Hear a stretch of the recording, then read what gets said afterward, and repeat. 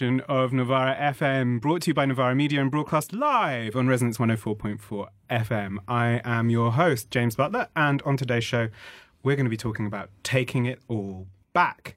But before mass seizure and the liberation of the common treasury, just to point you to Resonance's fundraiser, which has been going on for 2 weeks now. This is, I've said before on the show, but I'll highlight it again. Resonance, of course, does amazing things here in London. It does extremely important work in both the creative field, but bringing to light things that are otherwise completely missing from the media landscape. So if you pop on over to fundraiser.resonance.fm, you can give there and explore just some of the many brilliant things the station has to offer. So yeah, go ahead and do that. Drop some cash. So, taking it all back. I am joined in the studio today by Grace Blakeley, who will now be familiar to our listeners as economic brainbox and IPPR policy guru. Michael Walker, the host of Novara Media's The Fix and our resident class wars social democrat. And hopefully very soon we'll be joined in the studio by my Novara Media co-founder Aaron Bastani, my fully automated luxury communist friend and social media provocateur. Aaron has been held up by the parlous state of trains in this country, which failed to run on time. So this show grows out of the conference held by the Labour Party last weekend. This was the Alternative Models of Ownership report. It grew out of that document, which of course we had prior to the general election last year. But the conference was developing the ideas present in that, but also, I think, trying to move beyond them. It was a terribly interesting conference. My impression is that it was pretty wide-ranging. It was pretty expansive. I tweeted about it at great length. I'm sure I got muted by many people while doing so I won't recap all of it here, but you can find them on Twitter. We'll develop some of its themes as the conversation goes on and hopefully move beyond them as well. But my sense of it was that it was an attempt to move beyond, or recognition that common sense is moving on from what used to be the sort of policy default of neoliberalism. There was a lot of reference to changing politics of ownership in Europe and beyond. A lot of conversation about the local model in Preston, which we've talked about on the show before, thinking about going beyond the state as a chief or sole shareholder, lots of excitement about universal basic services, UBS, and a kind of real desire to avoid top-down nationalisation and bureaucratic ownership, whatever that might mean in practice. Michael, you were there as well. What were your impressions? I thought it was a great conference. I didn't do any tweeting. I was a bit too hungover that day. But I think to summarise what it was about, it was basically putting some flesh on how Labour are going to reverse neoliberalism.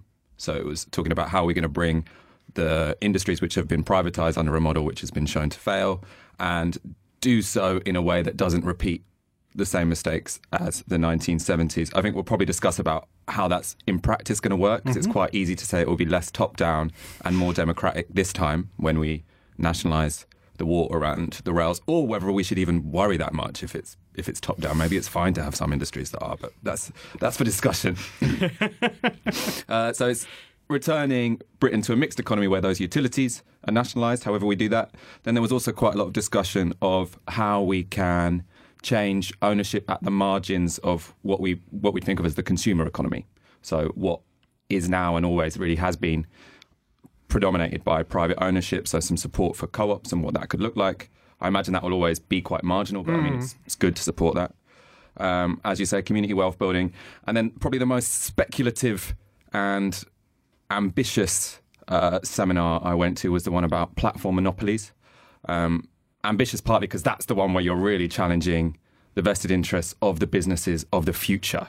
So the discussion there was about whether Facebook is now so big, well, Facebook and Google and all these platforms, whether they're so big that they need some serious government regulation or some sort of democratic control. And a lot of discussion about data, which the analogy I quite liked, which was data is the oil of the 21st century economy. So just like how you're making a face. It's not my words. Well, zero marginal cost of production for data, really. Well, it's the oil in terms of, for the economy to function, that is the raw material. So for industrialization, you need oil to keep those factories going. For AI, you need data for those programs to work. So just as we've throughout the 20th century had quite a lot of interest over who controls oil reserves. We should now have quite a lot of interest in who controls data reserves. Grace, tell me about ownership. Why does it matter? Who owns what in the British economy? Okay, so small question to start with. So what is ownership, right? Ownership it's a social construct, it's a legal construct. It is created by the existence of a state that is willing to enforce property rights. Without a state, there is no such thing as ownership. You can't say something is yours without a state that's willing to enforce that both physically and legally. Who owns what is a very good question. And the short answer is actually we don't know. So, on the one hand, there are literally things that we still have no records on. So, for example, we don't know who owns a good chunk of the land in this country. We have the land registry, which was hilariously privatised. But that only records transactions. It doesn't record a kind of stock of land. So we're still in this position where we don't know who owns a lot of the land. In terms of who owns all the assets, so these are kind of financial assets, property, various different forms of physical assets. The Wealth and Asset Survey is the closest we have to a kind of approximation of who owns what. I will not get too wonky and talk. James was giving me okay, which is basically a big survey that the Office for National Statistics does every year, and which tries to kind of understand who owns what. And there are 4 categories: financial wealth, so kind of stocks and shares; property, physical wealth, which is predominantly cars, but also other paintings and stuff; and then private pensions wealth. And according to that survey, which is flawed because the rates of response amongst very, very rich people are much lower, you get a situation in which the top 10% own about 50% of the wealth, and the bottom... whilst the bottom half has about 10%. And that says nothing about the concentration within those two camps. So there's a lot of people who have negative real wealth because they have more debt than assets. And in the kind of top 1% or the top 0.1%, it's again much more concentrated. So, we don't have stats on this, but according to the Sunday Times Rich List, the wealthiest 1,000 people have a combined wealth of 658 billion. And, you have all the stuff from Oxfam that, what is it? Is it 8 people this year that have the same wealth as the bottom? 50%. Yeah. And a lot of people kind of argue that this doesn't account for human capital. So, like me, for example, who has more debt than assets, would technically be classed as kind of quite low down in the wealth spectrum, but that doesn't account for human capital. But it's still an interesting, an interesting way of measuring it. So we've been talking also about ownership of companies. So, and this is again one of the things that was very, very much on the agenda on Saturday, was talking about, okay, so how you can change the kind of, how private companies are governed, how in fact, one of the things that became very clear pretty early on in the day was a very clear dissection from Andrew Cumbers, whose recent book, Public Ownership in the 21st Century, has informed a lot of my thinking today. So I'll just give it a little plug at the top of the show. It's a very good book. It's worth reading. He was making the point that the Thatcherite revolution, which claimed to be about empowering the ordinary citizen to become a kind of participant in property-owning democracy or shareholding democracy. Although you had very early on people buying shares in, say, British Gas when it was privatised, they were deliberately underpriced. Nigel Lawson made this very, very clear in some of his writing. And then subsequently these were very rapidly sold off to kind of, large investors. So this notion, it was one of these kind of privatisation moves that only very briefly moves through the kind of sphere of the public and then comes back to kind of large capital. But I think that's it. I think this is really, the state we're in. It's quite important to just underscore how sharply the share of national income that goes to capital versus labour has increased over the past few decades. I mean, that is, that to me is at the centre of these questions about ownership, right? Because who owns what means, that's where capital flows go. And it's really, really striking. It's particularly true in the UK, but it's also a global picture, right? Yeah, I have managed to bring up Michael Hudson and Minsky, I think, every time I've been on this show. But I think it's important because that is a really big reason why wealth inequality is such an important thing, or why ownership matters. Is because when you get a small proportion of people owning a lot of the stuff, and a lot of other people who need that stuff but don't own it, the former have to rent out their stuff to the latter. And they do so over and above the cost they are required to produce those things, which means that they are extracting something called economic rents from the rest of the population. And they own all the land, basically. They own all the capital. So the main things they lend to the rest of the populace are property. So we pay rents for that, and capitals. We pay interest for that. And as ownership is more and more concentrated, that means that more and more interest and rent is being sucked from the majority of the population up to the people at the top. And that creates a self-reinforcing cycle called what Minsky calls a debt deflation cycle, in which kind of more income from ordinary people is taken out of the real economy. So you don't go and spend it in your local supermarket. You spend it on interest payments. It goes to people at the top. That enriches them. They're able to buy more stuff. And also, you may have got into so much debt that you default, which means that your stuff then goes to the people at the top again. And it creates this self-reinforcing cycle whereby ordinary people become more indebted and the wealthy people become wealthier, which eventually leads to the kind of stagnation that we see in the economy today and the high levels of indebtedness. And Minsky's argument related to this is that this causes systemic financial instability, which is what happens in the run-up to 2007, because as soon as people become so indebted that they can't borrow anymore, their rate of borrowing has to slow down. And when the rate of borrowing slows down, they stop being able to buy as much stuff, and that slows the economy down, which has a kind of contagion effect throughout the rest of the economy, throughout financial markets, and you get a crash. Minsky's written about this, Steve Keen's written about this, how it characterises our economy today. One of the things that gets brought up in conversation about this, or in kind of a lot of kind of leftist agitation about it, is the idea that the people who benefit from this are often foreign, or kind of, they are either international capitalist or huge transnational firms. So you have firms buying up assets the investment in kind of financial products. Does it matter that these aren't homegrown British rentiers? In terms of, does it matter? So in terms of rent, I think privatising anything that all you do is extract rent from it is stupid. I mean, I think there's an argument for private industry and private markets where competition can have a role and where that can bring about efficiency and productivity. But in terms of land, why we sold off the land, that just seems bonkers to me, whoever happens to own it. In terms of whether we should care whether it is transnational firms or local firms or national firms who have an influence in our communities, I am quite persuaded to the localism end of the spectrum by what everyone's been talking about in terms of the Preston model, which prioritised procuring or using what they call anchor institutions, which was 6 big public industries or 6 big public services. So it was the FE colleges, the council, to get them to procure locally instead of from whoever was the cheapest offerer of building services or school dinner services.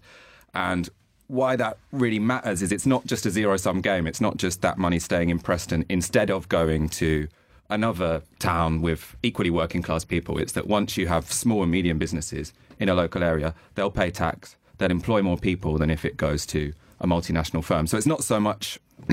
It shouldn't always be about a zero-sum game of does that property go to a British person or a non-British person? It's what kind of firm does it go to? Is it a firm that's locally based or one that's in tax havens? And I just want to welcome Aaron to the studio, who has made it despite the lamentable service of Southern Rail. I mean, in defence of Southern, I did get up at about 6:30, and then I decided about 10 I'd have a quick nap.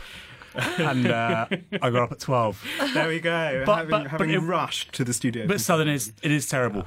It's terrible. And it was delayed. Say, I am super privileged to be on with all the Navarra lads, by the way. I thought this. Extremely macho show, of course, talking about numbers and things like that. So I wanted to ask, I guess, so in counterposition to the kind of post, the kind of post-Thatcherite landscape, often, particularly in the Labour Party, but also to the left of the Labour Party as well, you get an argument that the desire ought to be to return to something like the post-1945 political economic consensus.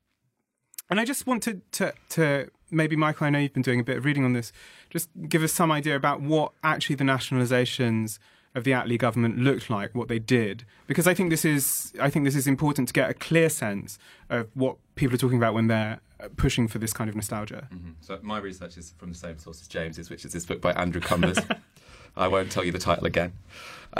So how nationalisation, and it's actually the same story that's told in the Alternative Models of Ownership paper, which is also a very interesting document to read. So that's after the war, where the Labour government wants to basically agglomerate a bunch of quite disparate businesses that are running things like the railways and the mining industry. But according to his account, this wasn't really to distribute power in the workplace, but it was for a sort of national project of modernisation. So it was still very top-down. Control over the rail industry and the mining industry was given to bureaucratic experts. The idea was that they didn't really want ownership shared by the unions because they saw them as a vested interest, which would undermine the drive to make them become efficient. He describes them being very resistant to anything that looked at all like syndicalism, because that would threaten the model they were going for. The problem was that it didn't even achieve the modernisation bit. So, and the reason it didn't achieve the modernisation bit was because of the political economy of Britain at the time, which was too skewed to the financial sector. So you had these nationwide industries controlled from London, and what these industries needed was massive investment.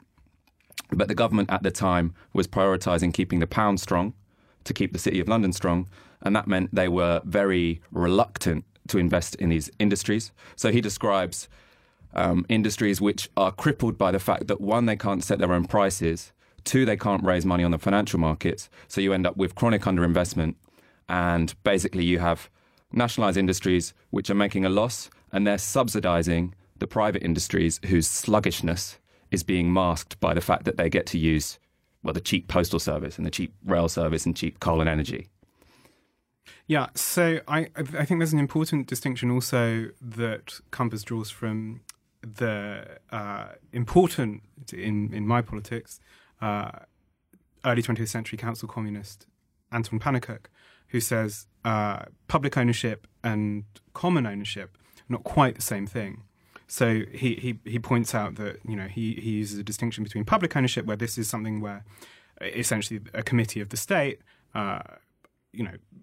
governs these services nominally in the public interest, but in fact operates largely like a manager. And then says common ownership would be a kind of democratisation of these services, of these industries, in which, quote, the right of disposal is by the workers themselves, the working class itself, taken in the wider sense of all that partake in really productive work, including employees, farmers, scientists, i.e. direct master of the production apparatus, managing, directing, regulating the process of production, which is indeed their common work. Now, one of the things that I think becomes problematic over the course of the 20th century is you have to deal with shifts in the kind of political structure of nation states. You have to deal with kind of actually an increasing proximity between the vast mass of people and at least the kind of who are enfranchised, who are capable of in some way having a stake in the state. And indeed, public ownership and common ownership often has a kind of quite porous margin, I think.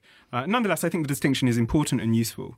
And I think it really highlights one of the problems in the UK, which, you know, you have very, very little change in actually the UK's political economic structure, which allows the kind of Hayekians, allows the Friedmanites to come in and say, well, actually, look, this stuff, you know, it doesn't work. And you have, I think, this quite interesting intellectual project that arises, out of Hayek, but also out of Milton Friedman, to say, you know, this is what happens when you have nationalised industries. There are serious intellectual problems with attempting kind of, centralised and planned economies. I also think we have to mention that this is a reflection of the TUC. And, of course, Britain in the 19th century had very interesting, powerful unions, but they were craft-based unions. They were small. The TUC was set up as an umbrella organisation. Now, it viewed itself effectively by the beginning of the 20th century as an analogue to the CBI. And after the failure of the general strike and after the failure of the Ramsay-MacDonald government, the TUC was effectively saying, we now need to create the policy, the structural apparatus by which a Labour government can implement socialist policies. What does that look like? And so naturally, I think that model of nationalisation, which was inevitable after 1945 probably, happened to reflect the TUC. And I think, yes, on the one hand, that expresses fundamentals within the UK economy, but also, I think, strategic choices that were taken by the Labour movement. Yeah, absolutely. And the party itself as well, right? Who brought all these sort of finance people onto National Coal Board and things like that. I think there's a kind of broader issue which is at the centre of some of the issues I have with the ownership narrative more broadly, which is that, all the things you're talking about, the way in which you overcome that principal agent problem, the kind of structure, sorry, that was wonky, the kind of who manages and in whose interests, and the kind of the way in which these nationalised organisations work, whether it's public, whether it's collective ownership, does, as you were saying, reflect kind of broader political economic structures, right? So in the UK, you're right, a government dominated by finance ends up pursuing a particular form of nationalisation. We were talking earlier about how it was very different in France because they had this industrial policy. And so, when I kind of talk about these things, I kind of think about what the biggest problem Labour faces in implementing some of these objectives are. And I don't think primarily about a kind of policy solution or winning the argument on the economy. I think about political economy, about who has the power.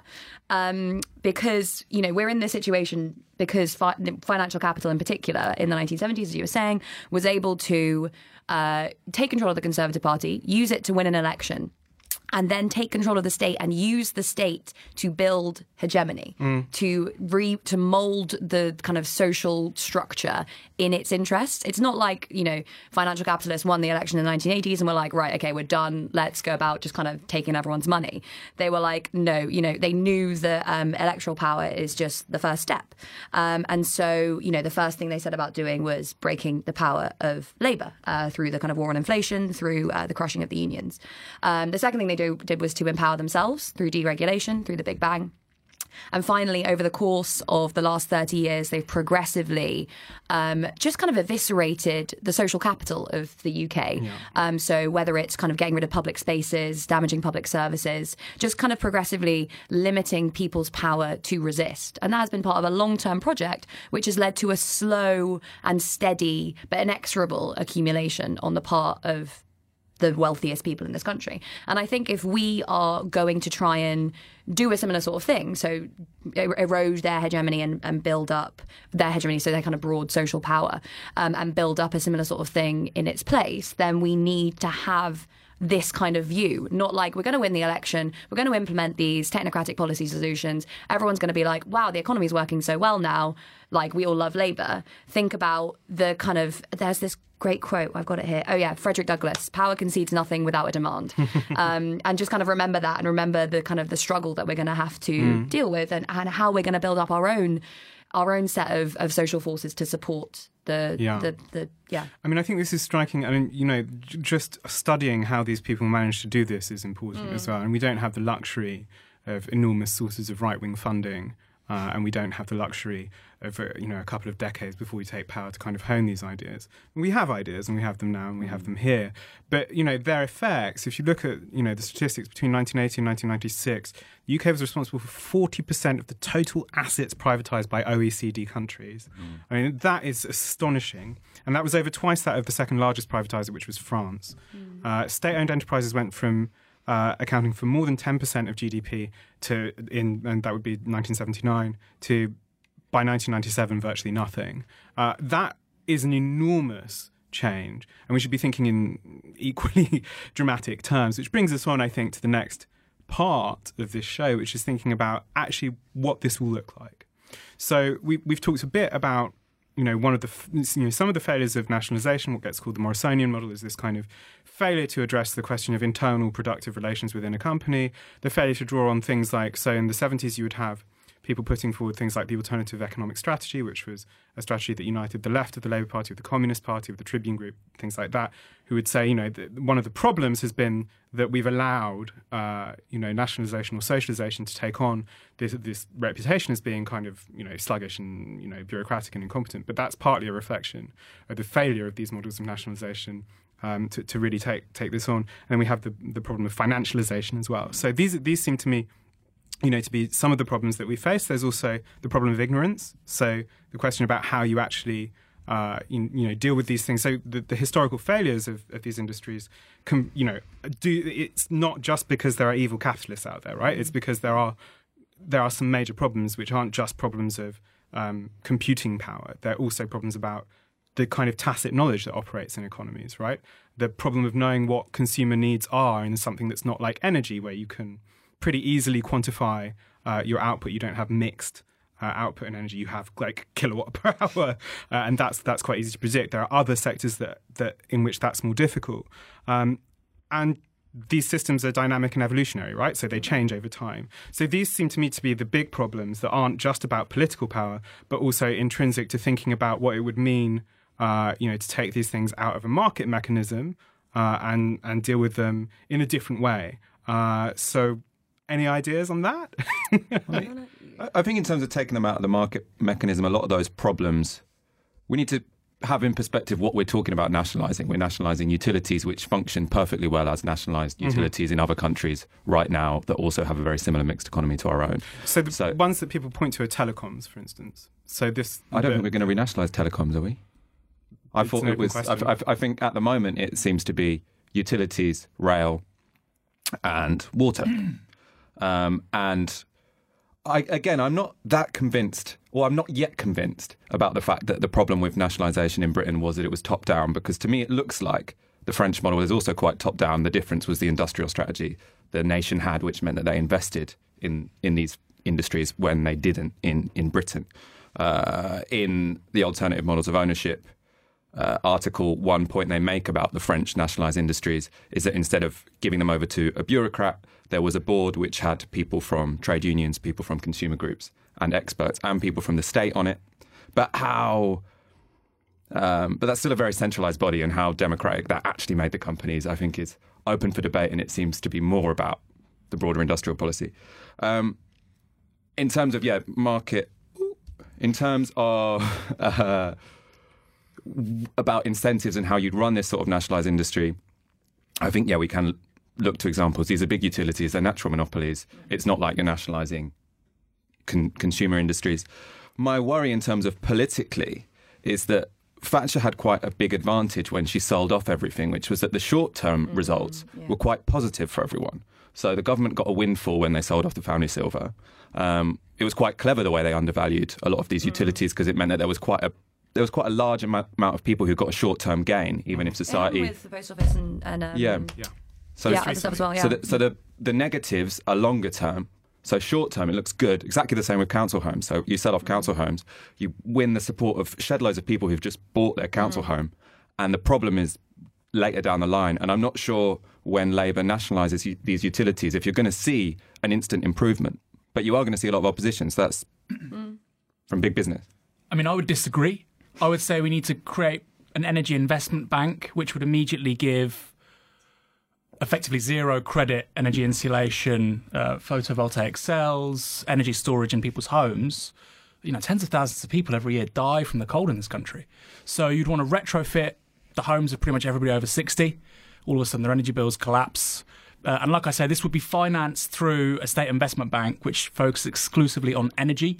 And look, that's how you deal with this energy bills crisis. You're not going to nationalise E.ON or Scottish Power. That's how you're going to do it. And that would finance not just energy at the level of the household, but also energy cooperatives, municipal energy in Manchester, in London, in Bournemouth, or in Balcombe, wherever. And they would be financed by the state agency. And the point is they would pay far, far less than they do at present. And then, of course, the great thing with renewables is all the price comes from the sunk cost. Once you've done that, it's effectively cost neutral, because you're not then having to pay for gas and petroleum or whatever as an ongoing cost.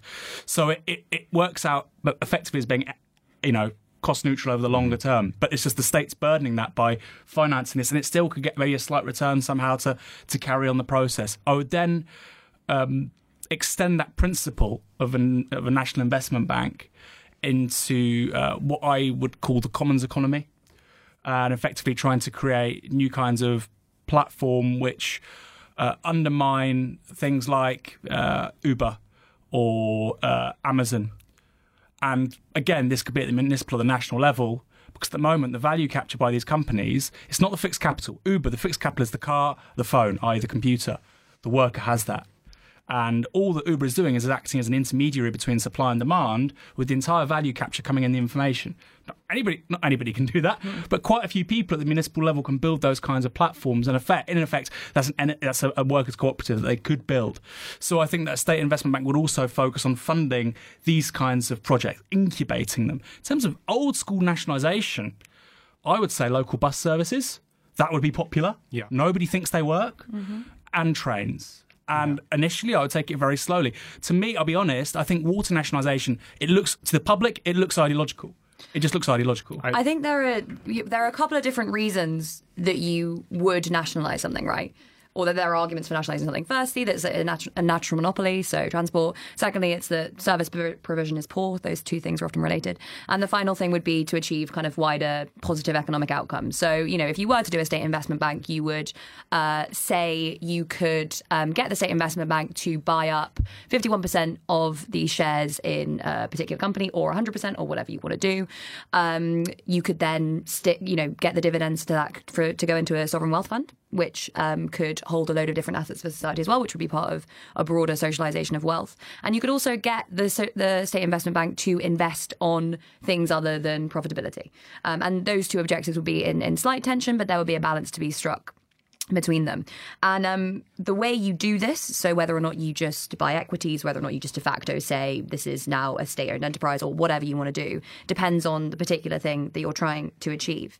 And also, what we were talking about earlier about kind of top-down versus democratic structures of ownership, depends a lot on corporate governance, which does on the one hand also depend on political economy, but also depends on the way in which you do the nationalisation and the way in which you structure the corporate governance and the organisation after you've done it.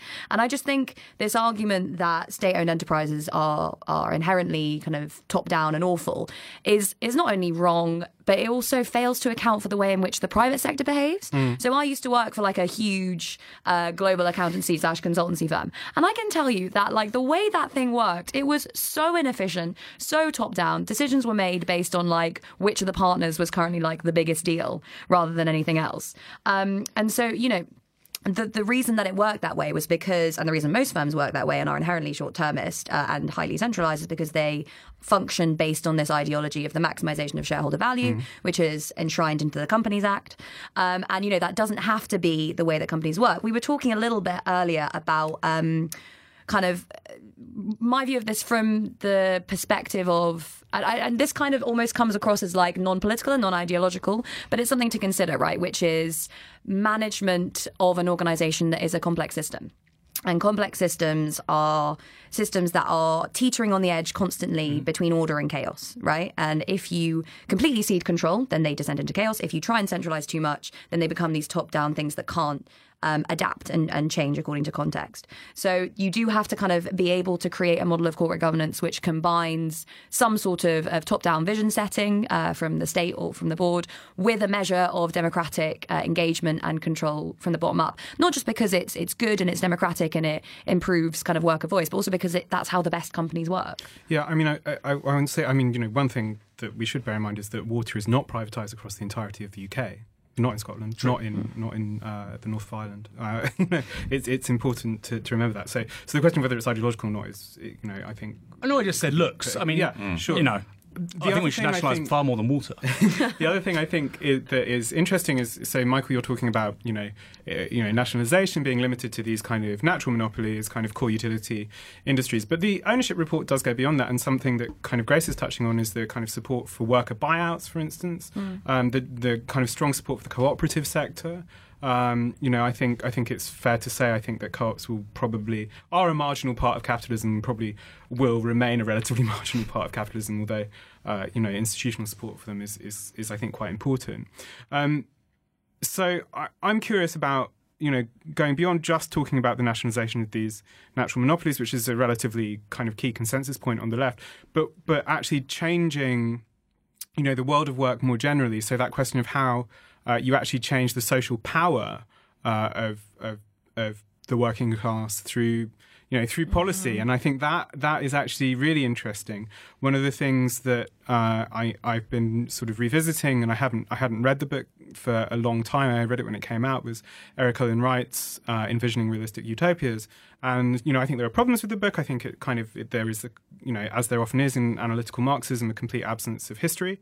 There's no real kind of grasp of the actual consequences of things like this in history. The absence of any kind of historical documentation of class struggle. But there are some really, really strong arguments in there about the way in which, under a capitalist economy, you can build class power via what look like pretty reformist and actually pretty kind of capitalist means. And so one of those is, one of the things he makes reference to is the Meidner Plan. I know everyone knows what that is, but our listeners probably don't. So does one of you want to take that on?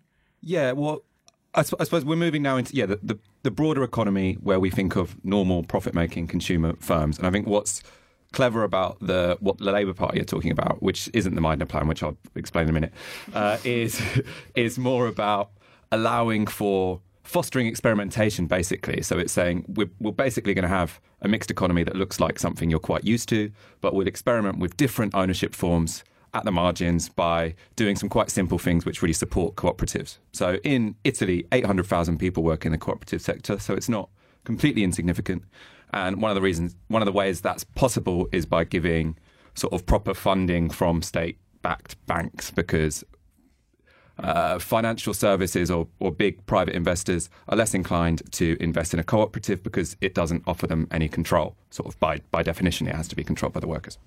So there's many sort of small things the state can do to really encourage that sort of flourishing of alternatives which we can then learn from. Also, because it's experimenting at the margins, it's not going to lead to disaster. In terms of the Meidner Plan, which is a much more ambitious plan, so that was the proposal of the Swedish labour organisation in the 1970s, so their version of the TUC. And the idea was that instead of putting a corporate tax on businesses, you'd mandate them to give a certain share of their profits in the form of shares to some sort of worker-owned company. The idea was that this would gradually transfer the power over all the big firms in Sweden to workers or workers-owned bodies. So I think in the Swedish case, it was going to be to sort of local unions. Not the union in the workplace, sort of like a broader union body. This didn't, and this would be super radical because this is literally, you've got the working class taking over all the big companies in a country. This didn't happen there because of vociferous opposition, and I think they didn't bring enough people with them, really. But that's something radically different to what we have now, and doesn't seem to be on Labour's agenda just yet. I want to inject some Paul Mason, some post-capitalism. Always welcome. Because obviously at the beginning of the 20th century, there's three ways to do things with high cost of entry. The oligarch model, you're really rich. The state model, which was kind of growing, and obviously after 1917 and after 1945, actually really during the 1930s with the New Deal in the US, it gained traction. And then, of course, there's the market model, where people access the produced good through the price mechanism. There's a return on investment. We all know how that works. So these three ways of doing things. Now, broadly speaking, today, public goods are produced through either the market model or the state model, almost always a mix of the two, right? Really. And what Paul says is that there's actually this new phenomenon of commons-based production where we see things being produced outside of the price mechanism. Now, at the moment, this just happens with information. Classic example is Wikipedia. Wikipedia is free. The Encyclopedia Britannica used to be $1,400. Today, you can. I think you pay $2 a month to access it. Nobody does, because Wikipedia is better. It's got, I think, it's across 300 languages. Over 40 million articles, I think. Just a phenomenal thing. So the key question is, how integral is information as a factor of production? Because if it is as integral as a factor of production as people like Peter Drucker, even Karl Marx, if you interpret him in a certain way, if it's going to become increasingly central as a factor of production and it's moving to zero, what does that mean for the price mechanism? And Paul says a progressive project in that context is creating or trying to expand the commons economy. And it will be at the margins, it already is, Wikipedia, which is the fifth biggest website on the internet, by the way. Amazon's number 10. you have a state-backed project which tries to expand that kind of production to ever broader spheres of the economy. Now, at the moment, it's limited to cultural goods, but I suspect it will bleed into other industries. The question is how far. And I think that's a question we need to, again, engage with, commons-based production. Yeah, so... Yeah, the thing about information is interesting, isn't it, right? Because it has it's zero marginal cost of production, it's impossible to price. So you either get, as you say, it being produced kind of for free and, in this common way, or you get the oligarchy model because you need to be able to build up a network in order to take advantage of basically a monopoly rent for the production of something that has a zero. That means that for every extra bit of information, there's no extra cost associated with the production of it. So, I mean, I think the interesting thing about that is that it matters that we've had the emergence of these huge monopolies that are able to take advantage of these network effects because the ownership of them is so concentrated. There was a really interesting article in the FT the other day, actually, that showed that all the big tech firms are now increasingly acting like banks. Because they have these huge cash reserves that they hold in, Bermuda or, wherever basically they're paying zero tax. What they've done is use the fact that the markets will lend to them incredibly low interest rates and bought up corporate bonds that are higher yielding, basically to allocate capital from one place to another. So they're essentially acting like banks.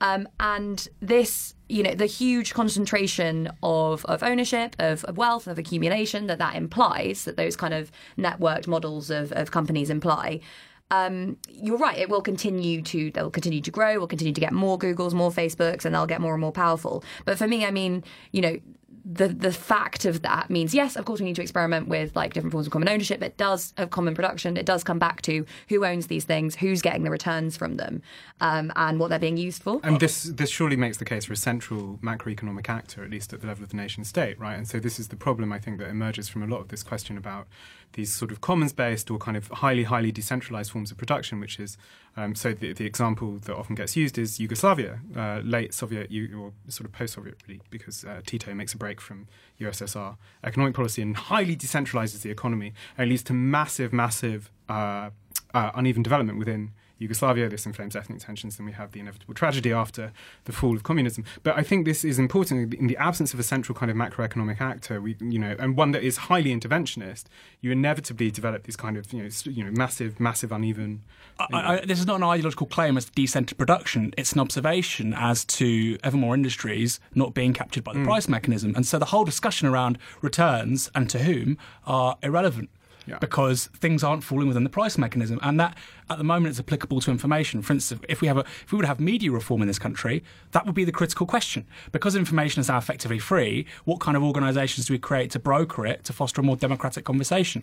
Now, that whole mindset of returns and to who, if this idea of zero margin cost is correct, I think it's gonna disrupt a few of the presumptions. I agree. Around that. I agree to an extent, but I think that, the model that these things end up being produced by is determined by, existing political economy. And there is a reason that we have moved towards a situation in which the massive tech monopolies have emerged, rather than all these things which could be, you're right, produced kind of open source or whatever, are being produced by these big firms and they are getting the gains from that. Like, ultimately, when you have a huge concentration of corporate, financial, political power in one sector, they will use these developments to enrich themselves. So I think, the wider project is to transform political economy and to transform society before we can start thinking about, completely different ways of doing things. So here I think we return actually to one of the questions that's been hovering over us through this entire discussion, which is the normative question, right? So one of the problems with state-owned industry in the course of the 20th century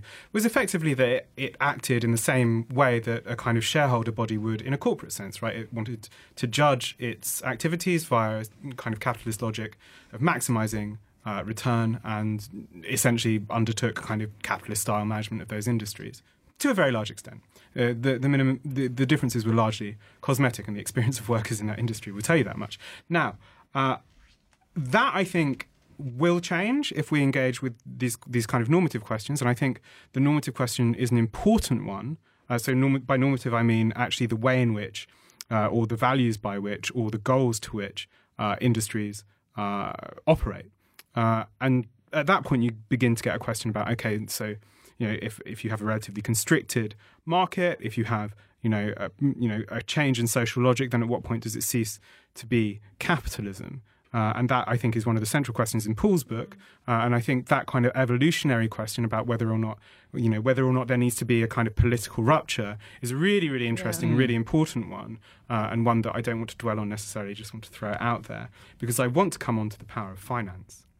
So one of the things and I know this is absolutely Grace's jam. So I did say that to you. I also promised that I wasn't going to use the word financialisation. That one doesn't count. It was in inverted commas. So one of the things that really isn't very present in the Models of Ownership report is any kind of engagement with the question of finance capital beyond kind of the question of investment banks, which is very, very relatively small proportion of the UK's financial picture. Mm-hmm. It is TUC policy to take the banks into public control. It was passed as a resolution put by the FBU in 2012. Wow. As always with TUC policy, it doesn't necessarily bear any relation to what actually happens. But is that possible, Grace? I mean, it seems like almost a taboo thing to talk about public control of finance. Yeah, so I think we kind of need to go back to thinking about what banks actually do, right? And they do a couple of different things.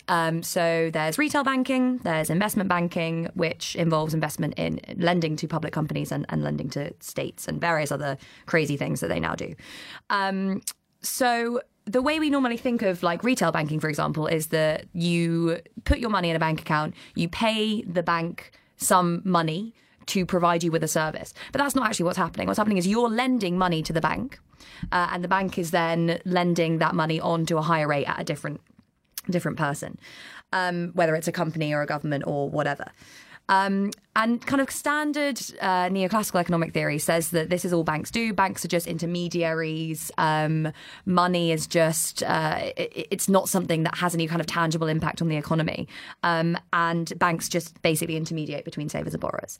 Now, we know that that's not true, but that is also a little bit what they do. So there's the separation that we need to kind of take into account of retail and investment banking. There's an interesting thing that's going on at the moment, which is the Bank of England has finally gone ahead with the recommendation of the Vickers Commission after the financial crisis that retail and investment banking needs to be split for certain firms. Now, because the Bank of England's doing it, we know that it's not going to go far enough, but that is, something that, is presumably a good thing to do. Then there's the case of kind of what the state is going to be nationalising. Is it going to be the retail banks, the investment banks, and what's it going to do with all these different things? Now, retail banking is very boring. It's not particularly profitable, and that's why the banks started moving into this fun, exciting investment banking territory. I mean, ideally, you want that to be done privately, but you want it not to be monopolised. And so the problem we've had is that as soon as kind of any local banks come up, they get and start to be successful, they get bought up by the big banks. So this is the kind of idea that the New Economics Foundation has put forward, that we need to take RBS and spin it out into a network of regional banks, prevent those from being acquired by the bigger banks. So that's kind of retail banking. Secondly, we need a state investment bank. So aside from, actually kind of taking control of the investment banks, whatever that would look like, a kind of good way to socialise ownership would be to, as you said, set up a state investment bank. And you could then, so you could capitalise it, for example, by, you could do it in a number of different ways. You could do it through QE. By kind of printing money and using that to capitalise it. And you could then determine what it invested in based on your kind of wider goals.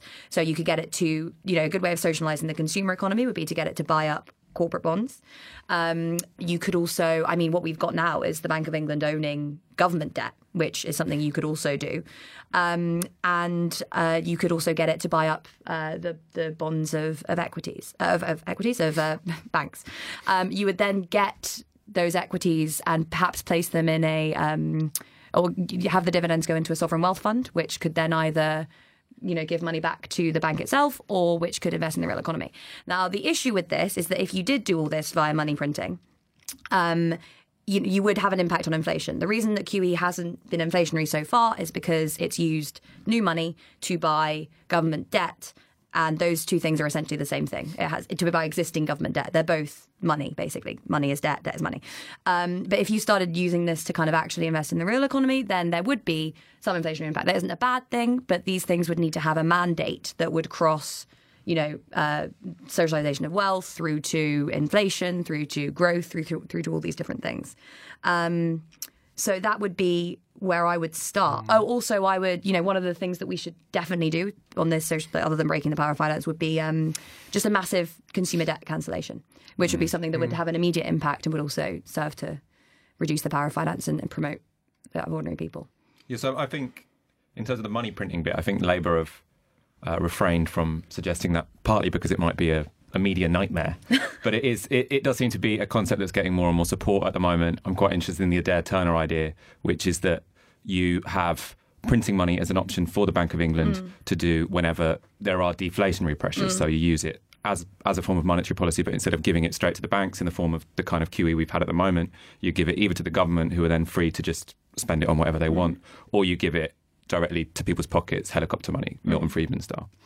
I'm going to be mean and ask a question now. I'm still a bit confused about what challenges the power of finance. So is it the problem that in the 1980s we gave them too much to play with? As in, once we privatised all the assets, that meant that they could speculate on them. So if we start to deprivatise land, for example, that gives them less to play with? Or is it that we gave them too much freedom to do whatever they want to do? So it's both, and they reinforce each other. And I think it comes back to the argument I made at the beginning, the Michael Hudson/Minsky argument about how financial power reinforces itself, how it leads to this debt deflation cycle, financial instability, all that sort of stuff. When you have assets concentrated amongst, rents or any return to capital are not necessarily a bad thing if assets are distributed widely.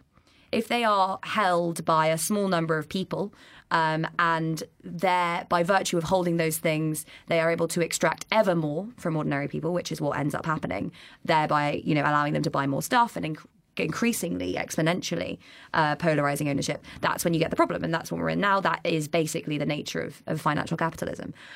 So just changing the nature of ownership, fundamentally transforms.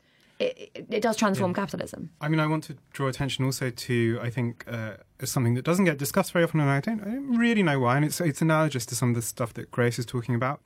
And it is in no sense a kind of revolutionary move. It's not. It's perfectly compatible with capitalism as it is. That's not what I'm claiming here.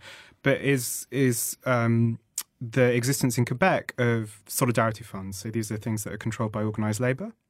They were introduced in 1983 by legislation, and by 1985 they had about 5,000 member shareholders, and the fund had assets of 14.3 million Canadian dollars. This is 1985. And they invest according to trade union ethics, so it has kind of normative criterion. So they're going to invest in things that help build working class power, that don't pollute, et cetera, et cetera. So there are social criteria as well. They have working class investors, so the shareholders, and they operate according to long-term investment strategies. So it's patient capital. It's not going to pull out of investment early on and kind of sell you on the market. It has, obviously government support, but it also is actively involved with its company partners as well. So it provides development as well as being a fund. So it provides training for these kind of small, medium enterprises, technical advice. So it effectively is a development agency as well as an investor, and it has that educative role as well. In 2017, last year, the funds hold 13.7 billion Canadian dollars in net assets and has 646,000 owner shareholders.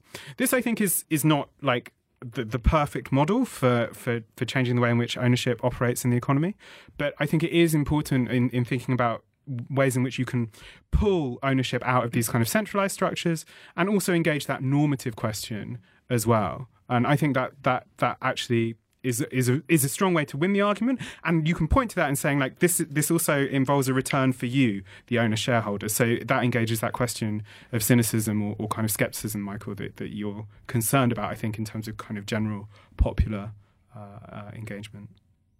We haven't broached it yet, but there's also the issue of GDP. Because if we're doing all of this stuff, then it's like you're trying to lose weight and you're checking your shoe size. You're measuring the wrong thing. Surely attendant with all of this, the creation of national investment banks, changes in fiscal policy, monetary policy, we would also have to say, look, we don't want to actually measure gross domestic product anymore.